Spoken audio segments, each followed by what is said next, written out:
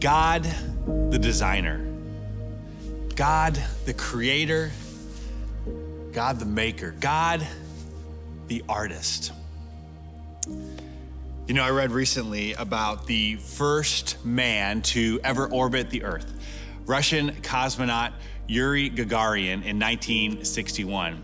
And what caught my attention about that story was actually what the premier of the Soviet Union, essentially the president of Russia, Nikita Khrushchev, what he proclaimed in response. He said that in Russia, our official religion is atheism.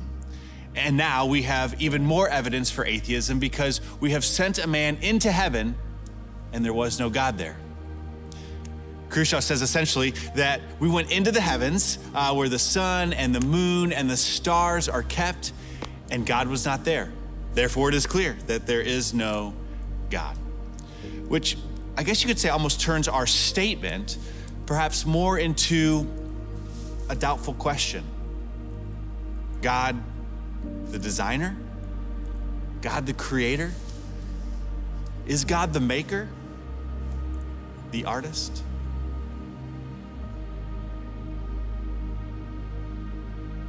Or what about not just the vastness of space, but you could say the specificity of this value that we call love.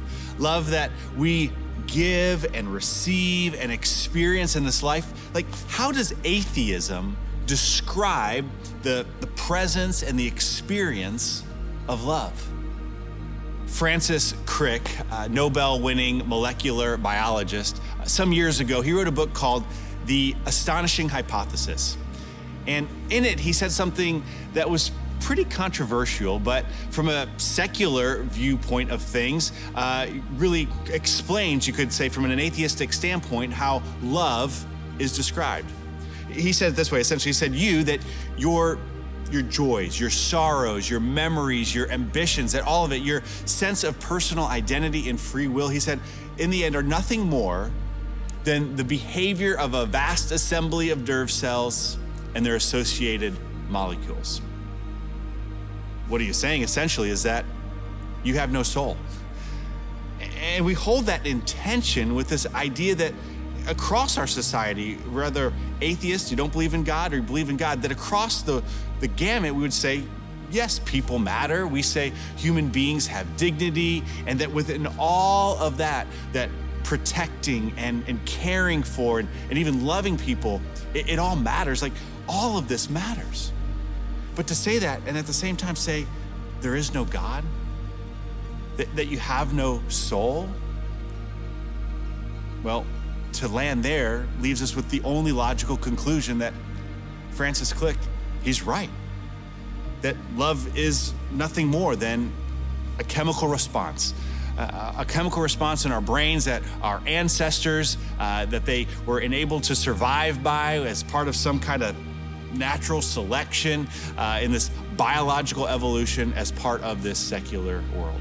And that we have now inherited that, amounting us to, quote, nothing more than the behavior of a vast assembly of nerve cells and their associated molecules.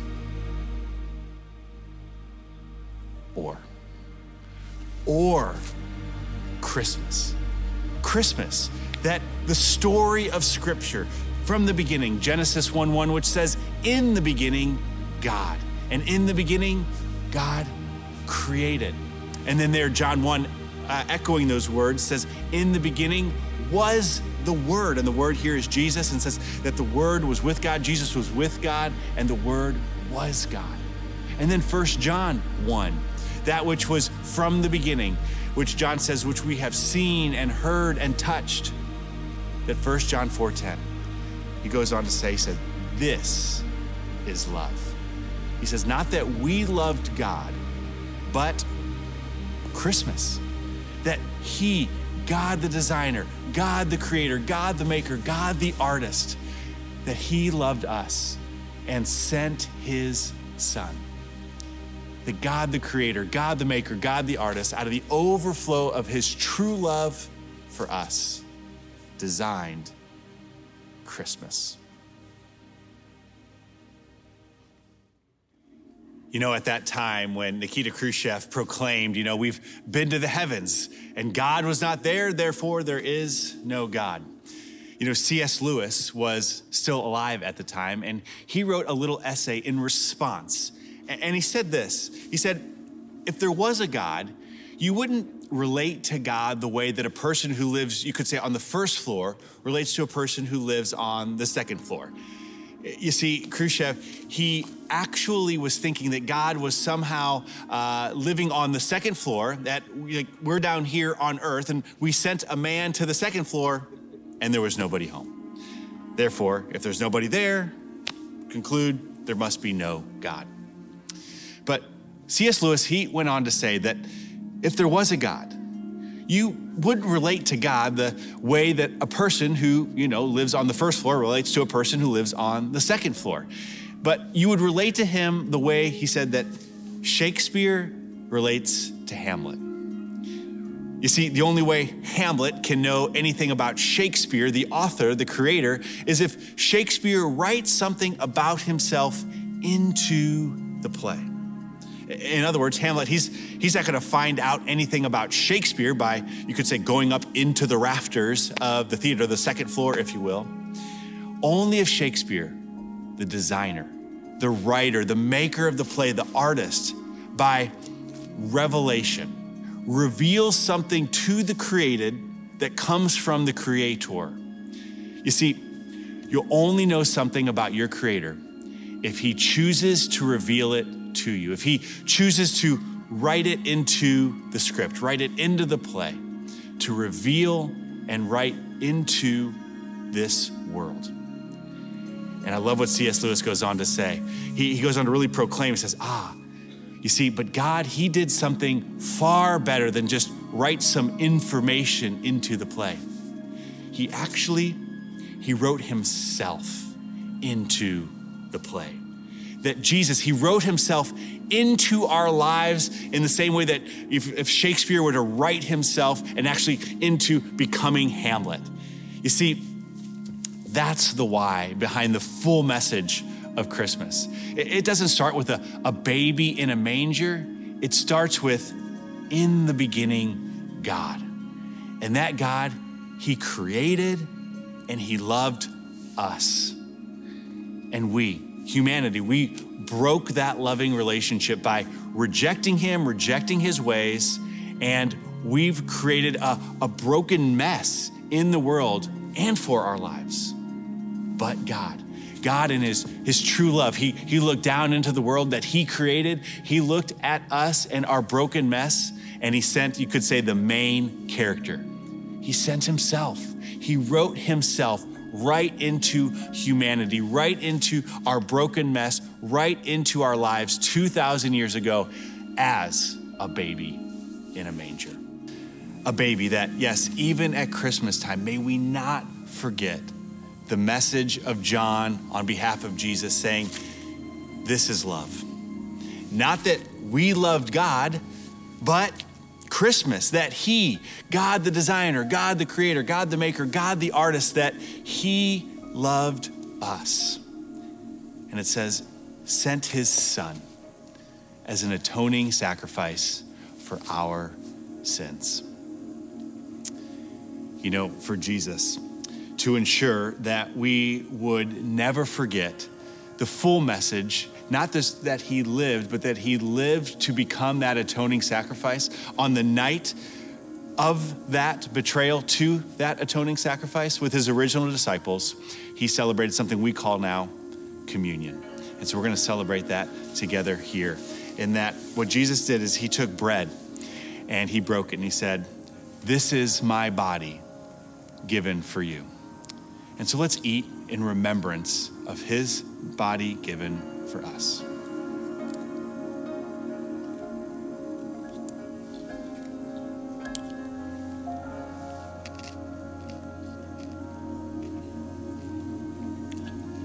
And after supper, it says that he took the cup and he said, this is my blood poured out for you, for the new covenant, the new way of forgiveness through Jesus, to right the wrongs, to clean up the mess that we made possible by his blood, as we remember in the cup. And so let's drink in remembrance together.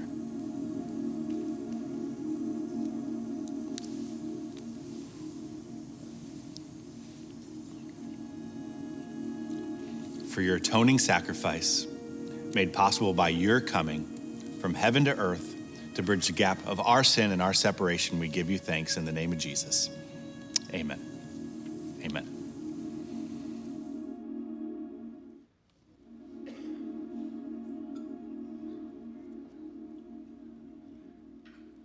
You know, it's fascinating to me what goes into creating a fire. What actually it is that makes it burn.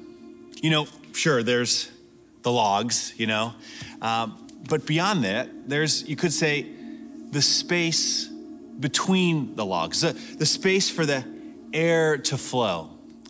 And what actually makes a fire burn is not just the logs, but that space between the logs.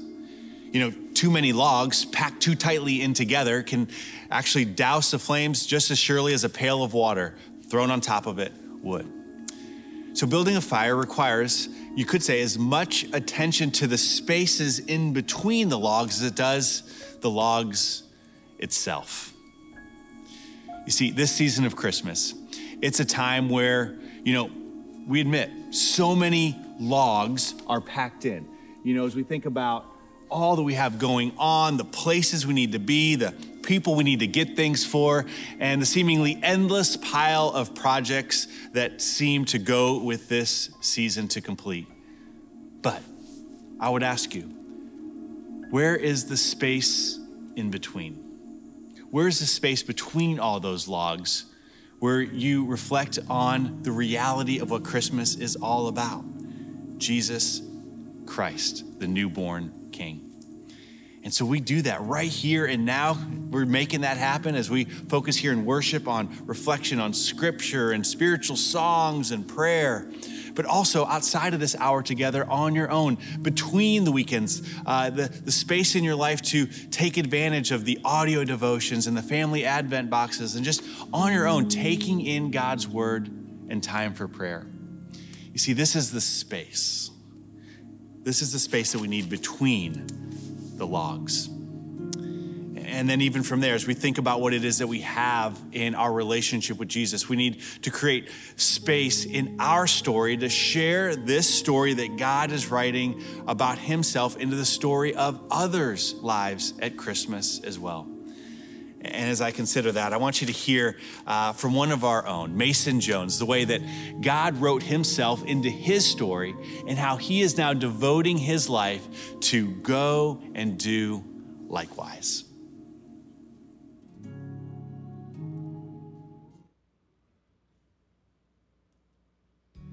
My name is Mason Jones. I started attending First Christian in 2015, and then I graduated in 2018 to go to Eastern Illinois University. And just this past spring, I graduated from EIU, and now I'm working with Campus Outreach to plant a new region in Michigan and take the gospel to a couple of campuses in Michigan. I was a professed atheist. My dad had relatively recently started going to church, I think within the last year or so. And when I moved in, he started taking me with him.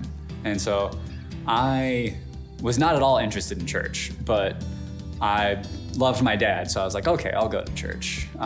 And one of the first few weeks that I was going, Thomas Hagen walked up on stage in the East Auditorium, and he introduced a song, and he just walked through the gospel in a prayer. He just said, "Thank you, Father, for sending your son to pay the price that we deserve, that we could never pay for our sin, so that we can have free access to you and free righteousness in your son's name." And I was just like, hold up, that's what you guys believe? I thought Christians believe that, you just be a good person, you get to heaven. And so that was kind of my first introduction to the gospel, was just, this is a completely different framework for understanding the world than anything I'd come across. It wasn't instant. It was over the course of a couple months, but man, just grappling with the gospel in the Bible, at church, and especially in just the lives of Christians around me, was really just a compelling witness to Christ. And so by the end of that fall semester of my sophomore year of high school, I professed faith. Really, what Campus Outreach tries to do with students is, our vision statement is to glorify God, but building up laborers on the college campus for the lost world. And so our goal in sharing the gospel with students is not just to get them to a profession of faith and then leave them, but then to pour into them, disciple them, bring them up in their faith so that they can in turn pour into others, help them grow in their faith, share their faith with other people, and see God glorified through the gospel being proclaimed. I'm going to be planting a new campus ministry at Calvin University in Grand Rapids. And so I'm going to be kind of diverting my time between office work, which I'm trying to kind of condense and solidify as much as possible. So I've also got time to spend time with students and really just share my faith with them, and then also equip them to do the same for others and get just really a multiplying, self-sustaining ministry up and running at Calvin University. First time I ever shared the gospel with someone and they accepted Christ, I think my first thought was, I want to do this for the rest of my life.